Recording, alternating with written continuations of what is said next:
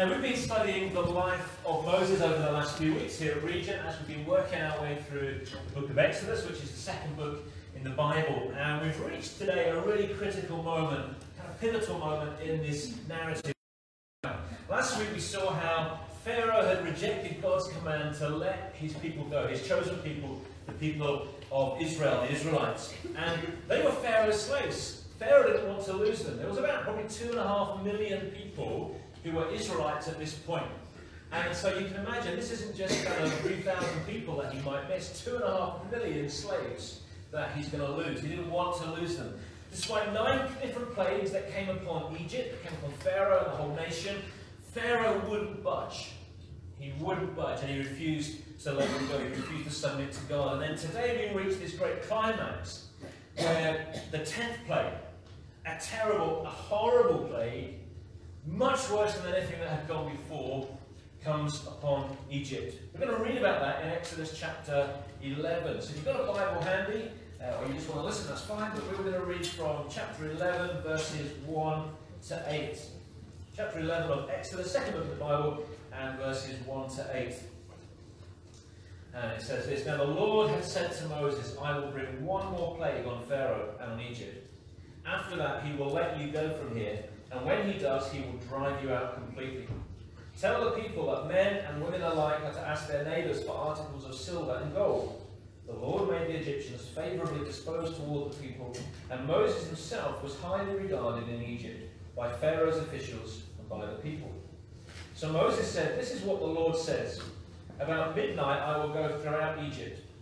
Every firstborn son in Egypt will die, from the firstborn son of Pharaoh who sits on the throne to the firstborn son of the slave girl who is at the handmill, and all the firstborn of the cattle as well. There will be loud wailing throughout Egypt, worse than there has ever been or ever will be again.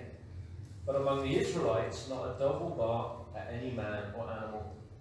Then you will know that the Lord makes a distinction between Egypt and Israel. All these officials of yours will come to me, bowing down before me and saying, Go, you and all the people who follow you. After that I will leave. Then Moses, hot with anger, left Pharaoh. Steven Spielberg's animated movie, The Prince of Egypt, last week we watched a little trailer for the musical stage show version of that.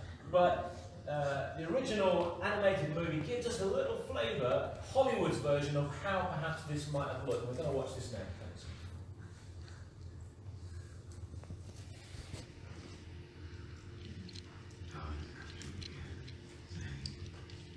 Take a man with his blood, mark the lintel and posts of every door. For tonight,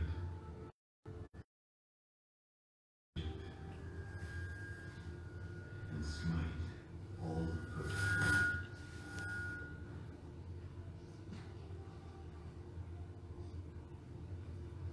When I see the blood upon your door, I will pass over you, and the plague shall not enter.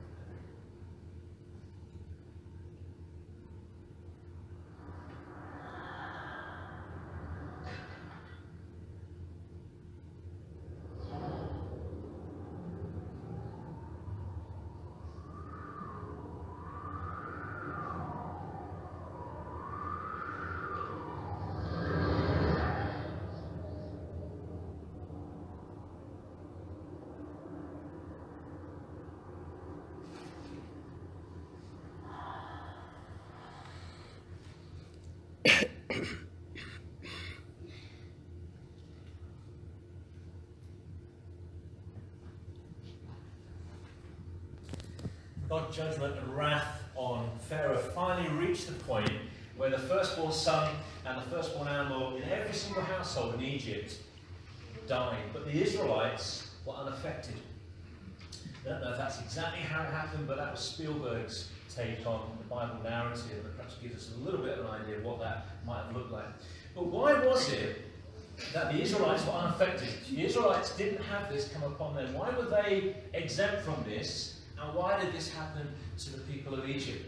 What had the Israelites done which enabled them to escape from God's judgment? Why was it when God's judgment came through the land of Egypt that his judgment passed over the Israelites and went on to the Egyptians? What had caused God to pass over the Israelites so that they were unaffected? Well, you'll have noticed in the movie clip that the Israelites took some blood, and it was blood of lambs that had been put to death, and they'd eaten the lambs. And they took the blood and they applied it to the doorposts and they applied it to the lintels across the doors. And when God saw the blood, his judgment passed over them. Let's go to the narrative in Exodus chapter 12. Now let's pick up the narrative in Exodus chapter 12. And Moses is writing this. This is his account of what happened. So Exodus 12, and we're going to read 1 to 28. Then the Lord said to Moses and Aaron in Egypt, "This month is to be for you the first month of your year. Tell the whole community of Israel that on the 10th day of this month, each man is to take a lamb for his family, one for each household. If any household is too small for a whole lamb, they must share one with their nearest neighbour, having taken into account the number of people there are. You need to determine the amount of lamb needed in accordance with what each person will eat. The animals you choose must be year-old males without defect, and you may take them from the sheep or the goats. Take care of them until the 14th day of the month, when all the people of the community of Israel must slaughter them at twilight. Then they are to take some of the blood and put it on the sides and tops of the door frames of the houses where they eat the lambs. That same night they are to eat the meat roasted over the fire, along with bitter herbs and bread made without yeast. Do not eat the meat raw or cooked in water, but roast it over the fire, head, legs, and inner parts. Do not leave any of it till morning. If some is left till morning, you must burn it. This is how you are to eat it, with your cloak tucked into your belt, your sandals on your feet, and your staff in your hand. Eat it in haste. It is the Lord's Passover. On that same night, I will pass through Egypt and strike down every firstborn, both men and animals, and I will bring judgment on all the gods of Egypt. I am the Lord. The blood will be a sign for you on the houses where you are. When I see the blood, I will pass over you. No destructive plague will touch you when I strike Egypt. This is a day you are to commemorate for the generations to come. You shall celebrate it as a festival to the Lord, a lasting ordinance. For 7 days you are to eat bread made without yeast. On the first day remove the yeast from your houses, for whoever eats anything with yeast in it, from the first day through the 7th must be cut off from Israel. On the first day hold a sacred assembly, and another on the 7th day. Do no work at all on these days except to prepare food for everyone to eat. That is all you may do. Celebrate the Feast of Unleavened Bread, because it was on this very day that I brought your divisions out of Egypt. Celebrate this day as a lasting ordinance for the generations to come. In the first month you are to eat bread made without yeast, from the evening of the 14th day until the evening of the 21st day. For 7 days no yeast is to be found in your houses, and whoever eats anything with yeast in it must be cut off from the community of Israel, whether he is a foreigner or native born. Eat nothing made with yeast. Wherever you live, you must eat unleavened bread. Then Moses summoned all the elders of Israel and said to them, Go at once, select the animals for your families and slaughter the Passover lamb. Take a bunch of hyssop, dip it into the blood in the basin, and put it on the side of the blood, and put some of the blood on the top and on both sides of the doorframe. Not one of you shall go out of the door of his house until morning. When the Lord goes through the land to strike down the Egyptians, he will see the blood on top of the sides of the doorframe and will pass over that doorway. And he will not permit the destroyer to enter your houses and strike you down. Obey these instructions as a lasting ordinance for you and your descendants. When you enter the land that the Lord will give you as he promised, observe this ceremony. And when your children ask you, what does this ceremony mean to you? Then tell them, it is the Passover sacrifice to the Lord, who passed over the houses of the Israelites in Egypt and spared our homes when he struck down the Egyptians. Then the people bowed down and worshipped. the Israelites did, just as the Lord commanded Moses and Aaron. What a phenomenal account, fascinating account from Moses. Before this 10th and final plague came upon Egypt, the Lord instructed Moses how to ensure that the Israelites didn't face and wouldn't face the same judgment that the Egyptians would face. Each Israelite household was to take a lamb. It was to be a 1-year-old male lamb, and they were to watch the lamb for 4 days to make sure that it had no defect, there was nothing wrong with it. Then they were to slaughter the lamb at twilight as the sun was setting, and they were to take the blood that had come from that animal, from that lamb, and they were to paint it on their doorposts, upon the lintel across the door. Then they were to have a supper, a special that lamb that they put to death, and they were to have some unleavened bread along with some bitter herbs. And the unleavened bread without yeast, basically was necessary, the Bible says, because they were in a hurry. They didn't have time to wait for the bread to rise or to prove, as Mary Berry says. I've watched Bake Off, I know what a proving drawer is, so I know all about that. But they didn't have proving drawers, and they didn't have time for the bread to rise. They were in a hurry, they were in a haste, they had to leave that night. And we're going to see next week how they left that very night.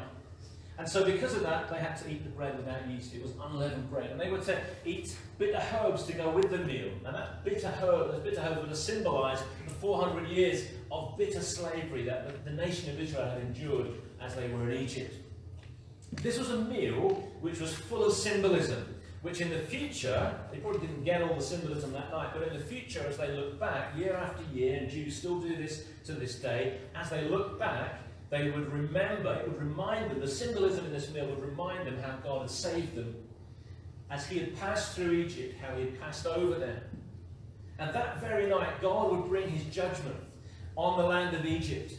But listen to what the Lord says in chapter 12, verses 12 to 13. And all the verses are on your outlines, and it should be up on the screen as well.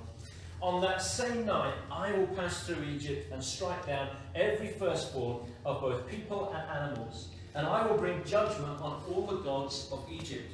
I am the Lord. The blood will be a sign for you on the houses where you are. And when I see the blood, I will pass over you. No destructive plague will touch you when I strike Egypt.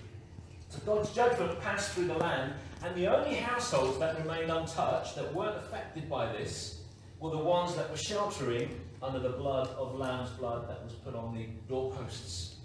God passed over those households. The plague of the death of the firstborn son was the last plague that God put on Egypt.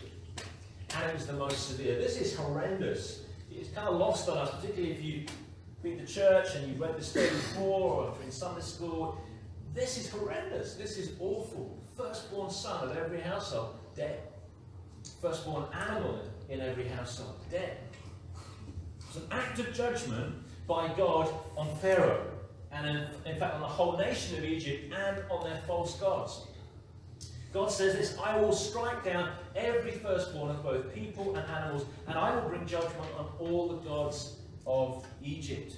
The Egyptian gods were represented in pictures as having the heads of various animals. These are what they look like based on the various sort of tomb paintings and such like that are in Egypt today. So when God struck down these firstborn animals in the houses, he was saying that the Egyptian gods, which were represented by animal faces and features and so on, he was saying that these Egyptian gods were false. There was no God, there was only one God, and he was that God. The Bible says in the New Testament that mankind as a whole has rejected God, the truth about God, and has worshipped created things rather than the Creator. And this is a great example of mankind, a whole nation, worshipping something that God had created, animals, instead of worshipping God. These were false gods. This was a whole false belief system, and God was showing his judgment upon this false belief system. And when the Egyptians saw the firstborn animal in their household dead, there'd be little doubt in their minds. They would get that. They would understand that this was a statement by the God of the Israelites. And actually, he was the only God. There was no other God. It was a statement that he was the one true God. But God didn't just kill the firstborn animals. That would have been awful. But he also killed every firstborn son in every house, or Egyptian house, including Pharaoh's son. I don't know what you think as you watch that. When you think about what that means, what that looks like, maybe this morning you're thinking, well, seems a little bit unfair. Doesn't really seem, God's a God of love, and God loves everybody. What is this about? What is this the same God? Is this the God of love? Is this fair? I mean, it was Pharaoh, after all, who was opposing God. It wasn't the people of Egypt. It wasn't all of these people all over the nation. Certainly not their firstborn sons. So why did God do this? Well, if we stand back or take a step back a little bit and think of a slightly bigger picture, God would be quite within his rights to take the life of every single human being on the planet at any moment, because every single human being has rejected God and has said, I refuse to submit to you. I'm going to reject the truth of God. I'm going to worship created things instead of the Creator. The Bible teaches us that. And because every single human being has rejected God and sin flows from that rejection, God in his righteousness would be totally right, totally just, totally within his character to say, enough. Every single human being has lost the right to live in this very instance. The very fact that we are still alive this morning is an act of God's mercy. It's an act of God's mercy to each person. God is holy, God is righteous, and sin is absolutely abhorrent to him. But God in his mercy withholds his judgment on us, and he allows us and he gives us opportunities to respond to his love. That's a great act of mercy. When he doesn't show mercy, and when he withholds his and doesn't withhold his judgment, God isn't being unfair. He's being totally just and right, because every single human being deserves God's wrath. When God chooses not to show mercy, he's being totally just. And when he does show mercy, it's not that he's unfair, he's just extending mercy to some people who didn't deserve it. Every single one of us deserves God's wrath. And every single one of these firstborn sons would eventually die. It's not that they had a fate that nobody else had. They would all eventually die, because we all die. Every single human being dies. It's one of the outcomes of sin. In the case of these firstborn sons, it was just that many of them died a whole lot earlier than perhaps they would have been expected to. They would have perhaps been expected to live another 30, 40, 50 years. But because God knows every single thing about every single human being, God knew that these firstborn sons, even if they lived, would still not have responded to God. They would have still chosen not to submit to him. So it's not that God is removing opportunities for them, because God knows in his wisdom and his ability to see all things from beginning to end, because he's outside of time, he knows what those individuals would have done. And he knew that they would have still chosen to reject God. So God isn't being unjust, he's not being unfair. We see this from our point of view, and it seems to me anyway, as a human being, this is a little bit unfair, this doesn't seem right. But God is absolutely holy. Every single one of us is a sinner. Every single one of these people in Egypt were sinners and deserved God's wrath. So whether they lived another 40 years or whether they died that night, the end result would have been the same. That might seem unfair to us, but that's because we look at it from a human perspective, a very flawed human perspective. See, we don't view sin the way that God views sin. We excuse sin. We normalize sin. We laugh at sin. We watch sin for entertainment. We downplay sin. Well, it's no big deal. We relativize things. But God doesn't. Because God can't. Because God is utterly holy. It's very difficult for us to see things from God's perspective, because we're not God, obviously. But it's something that we need to ask God to help us with, because our standards, certainly my standards, are so far removed from God's standards. We need to, write this on your outline if you're using the outline this morning, we need to ask God to help us see things from what is his true and right perspective. The Bible says God is truth. And every word that God speaks is true. Therefore, if we are out of kilter with the truth that God speaks, then we are the ones who need to adjust our position. If I was writing this book, it would be a little bit different. There'd be a lot of stuff not in here, and there'd be things in here that aren't. But I'm not God. God wrote this. It's his word. So we need to come as humble people and submit to the truth of this eternal, unchanging word, statement of God.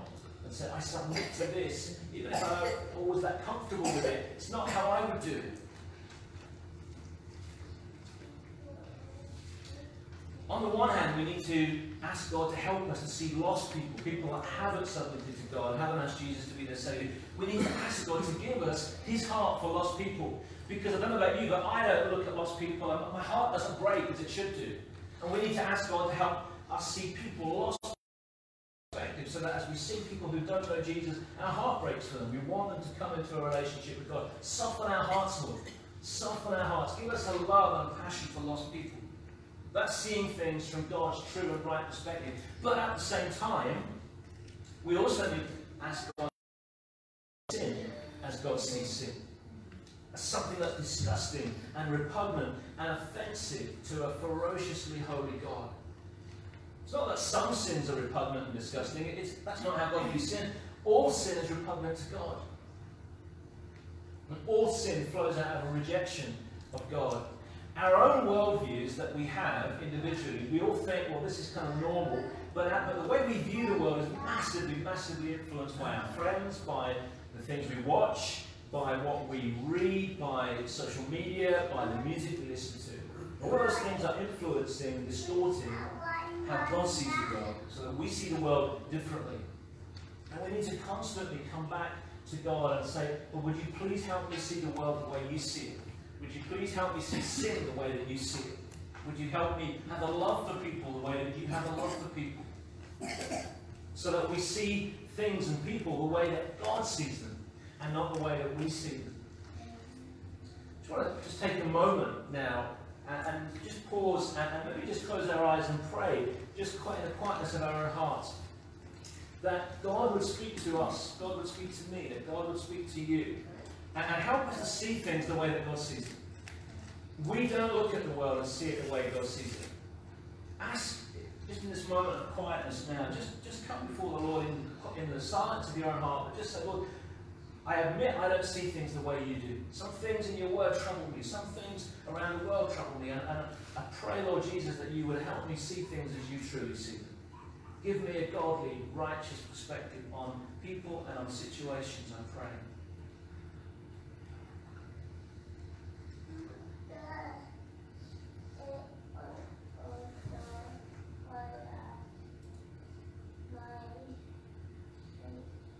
So how does this end?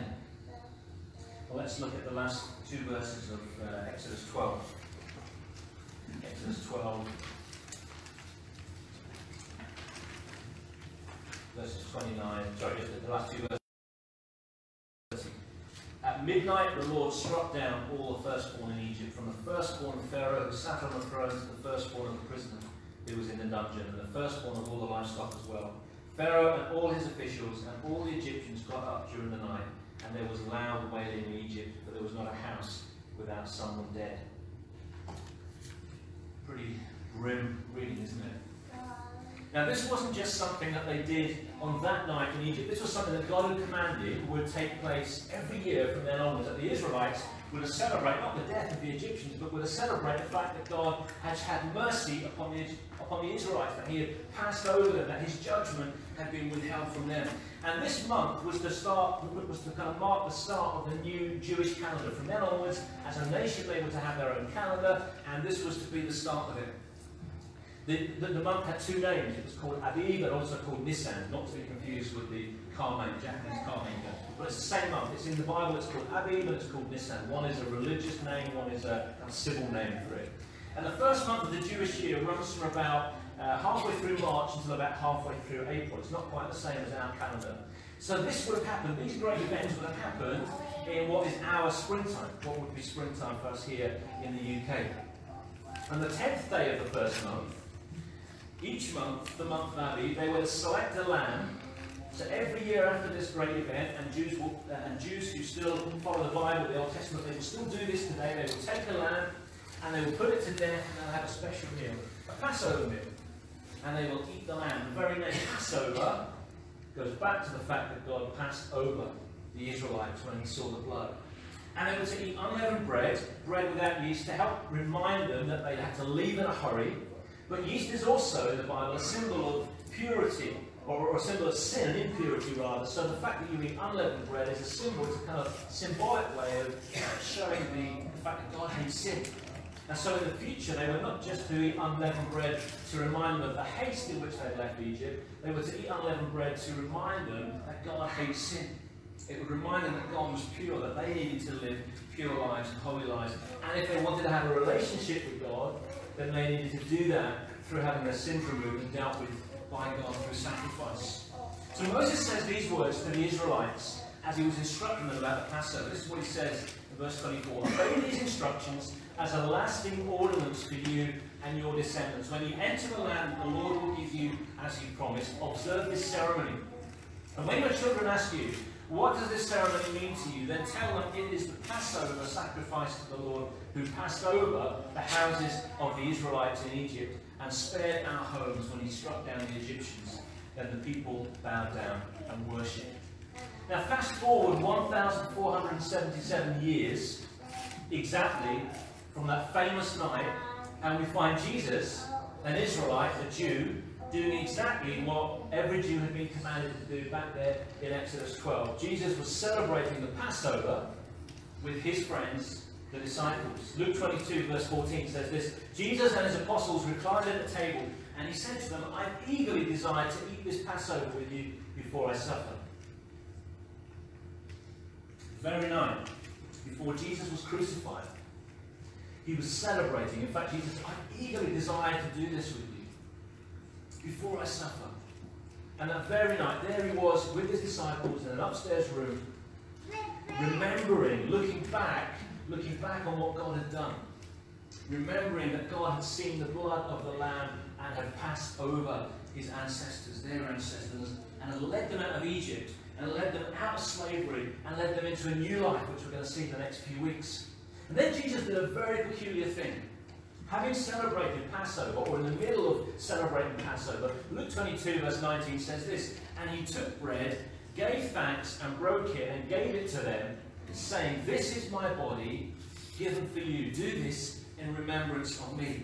So after taking part in a meal, or in the middle of taking part in a meal, which was all an act of remembrance and celebration, the Passover, Jesus now introduced a new act of remembrance and celebration. He took the unleavened bread that was on the table in front of them, and he passed it to the disciples, and he told them to eat it and do so from now on in remembrance of him. The bread from now on was to be a symbol, it was to be a picture of Jesus' own body, which in less than 24 hours' time was going to be nailed to a cross as Jesus was put to death. Then he took the cup of wine which was on the table, and he passed it around, and look at what it says in Matthew 26. Then he took the cup, gave thanks, and offered it to them, saying, drink from it, all of you. This is my blood of the covenant, which is poured out for many for the forgiveness of sins. So on the very night that the Jews were remembering the lambs that had been put to death and whose blood had been put on the doorposts for their ancestors 1,477 years earlier, Jesus, in the middle of that situation, introduces a brand new thing. He introduces a new meal involving bread and wine. And its purpose was to ensure that those who loved him, from that moment on, would remember and would look back and would celebrate what his death, what Jesus' death, not what the death of lambs 1,477 years earlier had done, but now what Jesus' death had accomplished.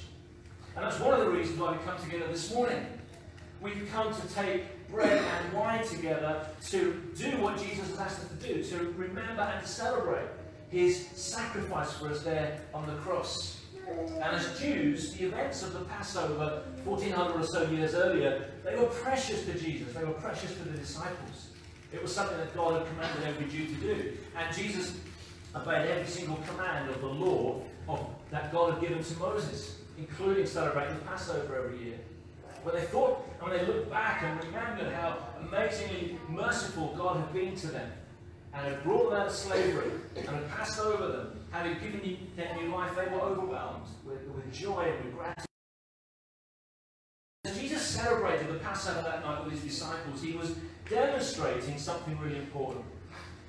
What Jesus was saying was, look, this has been a real event. This meal that we've taken for 1,400 or so years, it's a meal that looks back to a real event that happened. But actually tonight I'm showing you that I am the true fulfillment of everything that meal represents.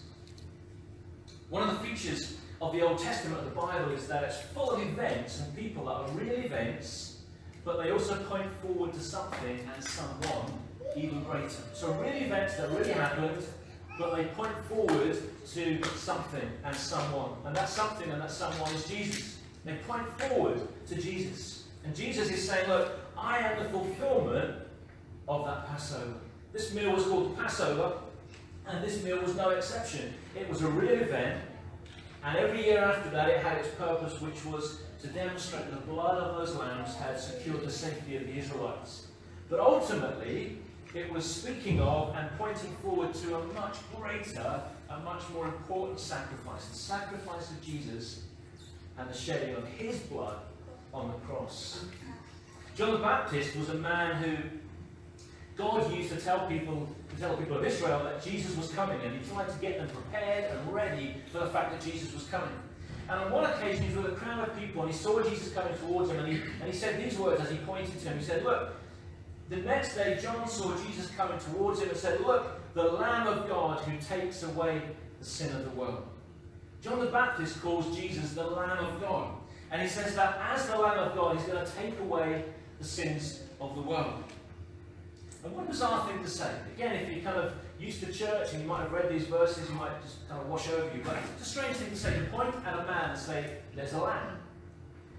Was John blind? Was he a little bit crazy? Well, Jesus obviously wasn't a real lamb. That's not what John was saying. But the role that Jesus performed when he died was just like the lambs that died at Passover.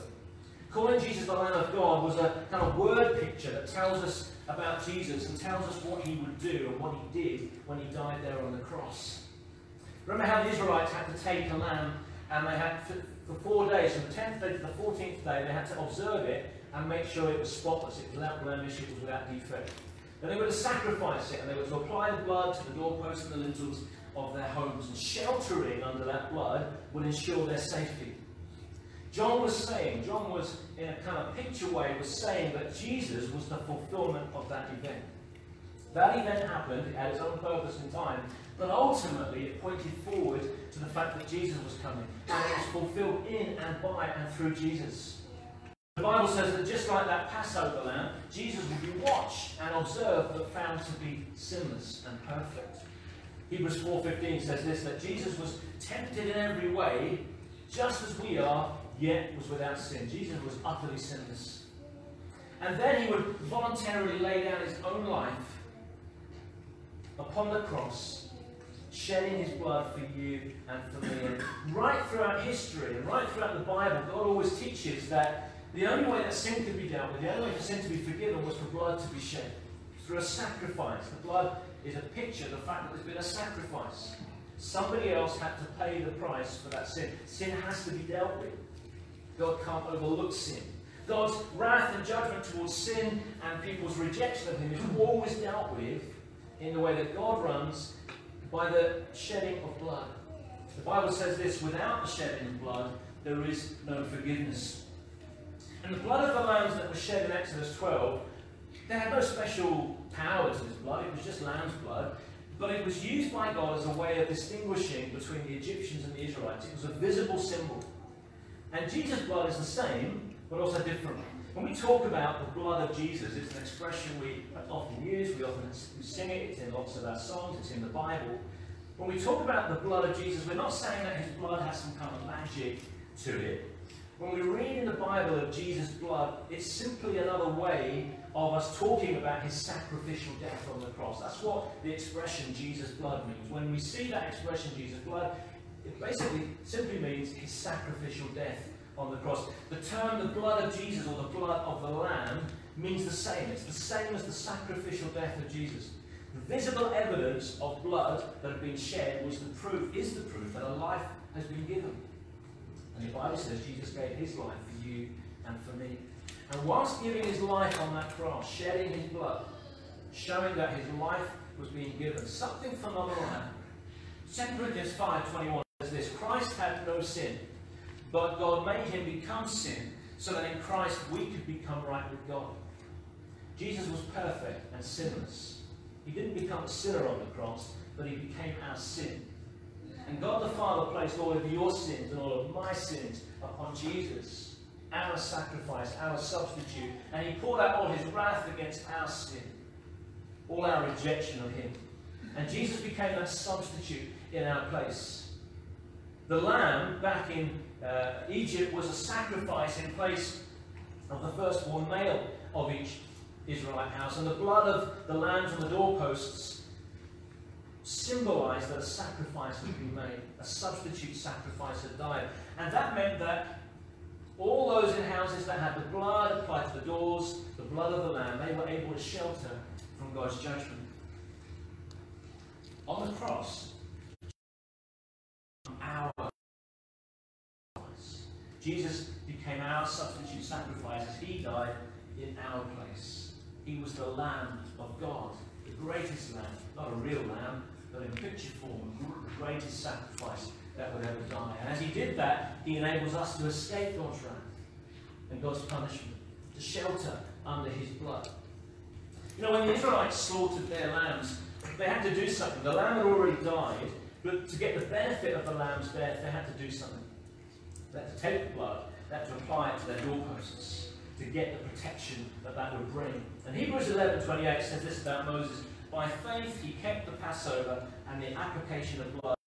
The destroyer of the firstborn would not touch the firstborn of Israel. Moses and all the people of Israel had to place their faith. They had to do something. They had to put their trust in the blood of those lambs that had been slain to protect them from God's judgment.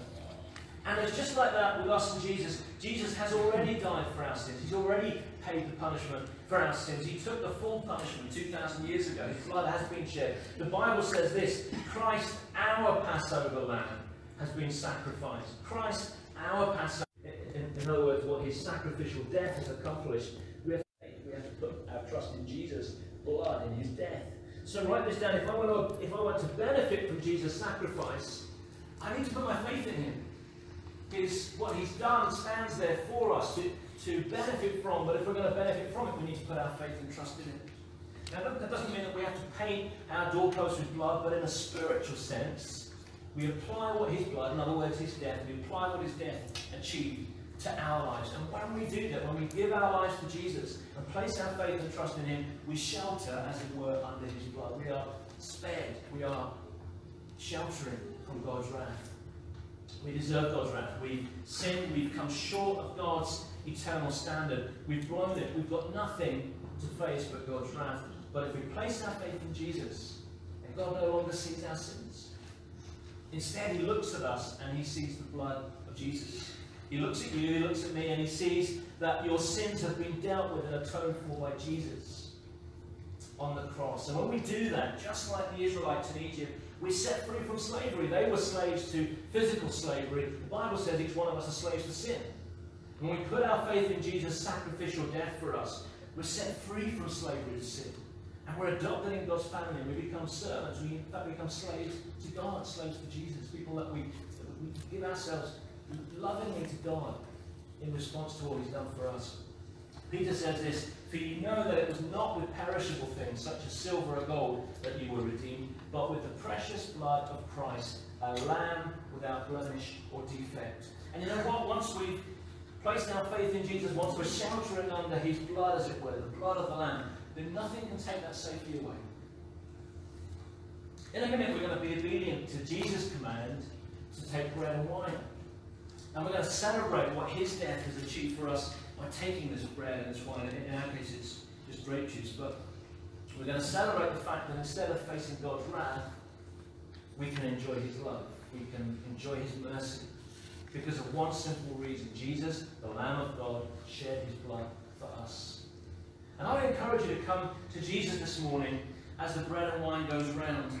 If you've never put your faith and trust in Jesus, if you've never done that, that's not something you've done, then do that this morning as the bread and the wine comes round. Admit that you are a sinner that needs God's forgiveness, the forgiveness that God offers through Jesus, through his sacrificial death on the cross, through his blood, and ask him to be your Lord and your Saviour. And if that's something that you've already done, which is perhaps probably most people here, I guess, and that's something that you've done in the past, then again, as the bread and the wine comes round, can I encourage you to meet with Jesus afresh this morning The danger of doing something so often is that familiarity breeds contempt, and we become familiar with it and we forget the reality of this. Come and meet with Jesus afresh this morning, the one who gave himself for you, for me. And if you've messed up this week, if you feel unworthy, if you feel like you are far away from God, you've not prayed to God in weeks or months, you've messed up, you've been doing stuff and going places and doing things and thinking things that are far from God, and you feel at a distance this morning, and you know you're not where you should be, then don't stay at a distance. Come near to God as he comes to you through bread and wine this morning. Once again, encounter the love of Jesus, the mercy of God.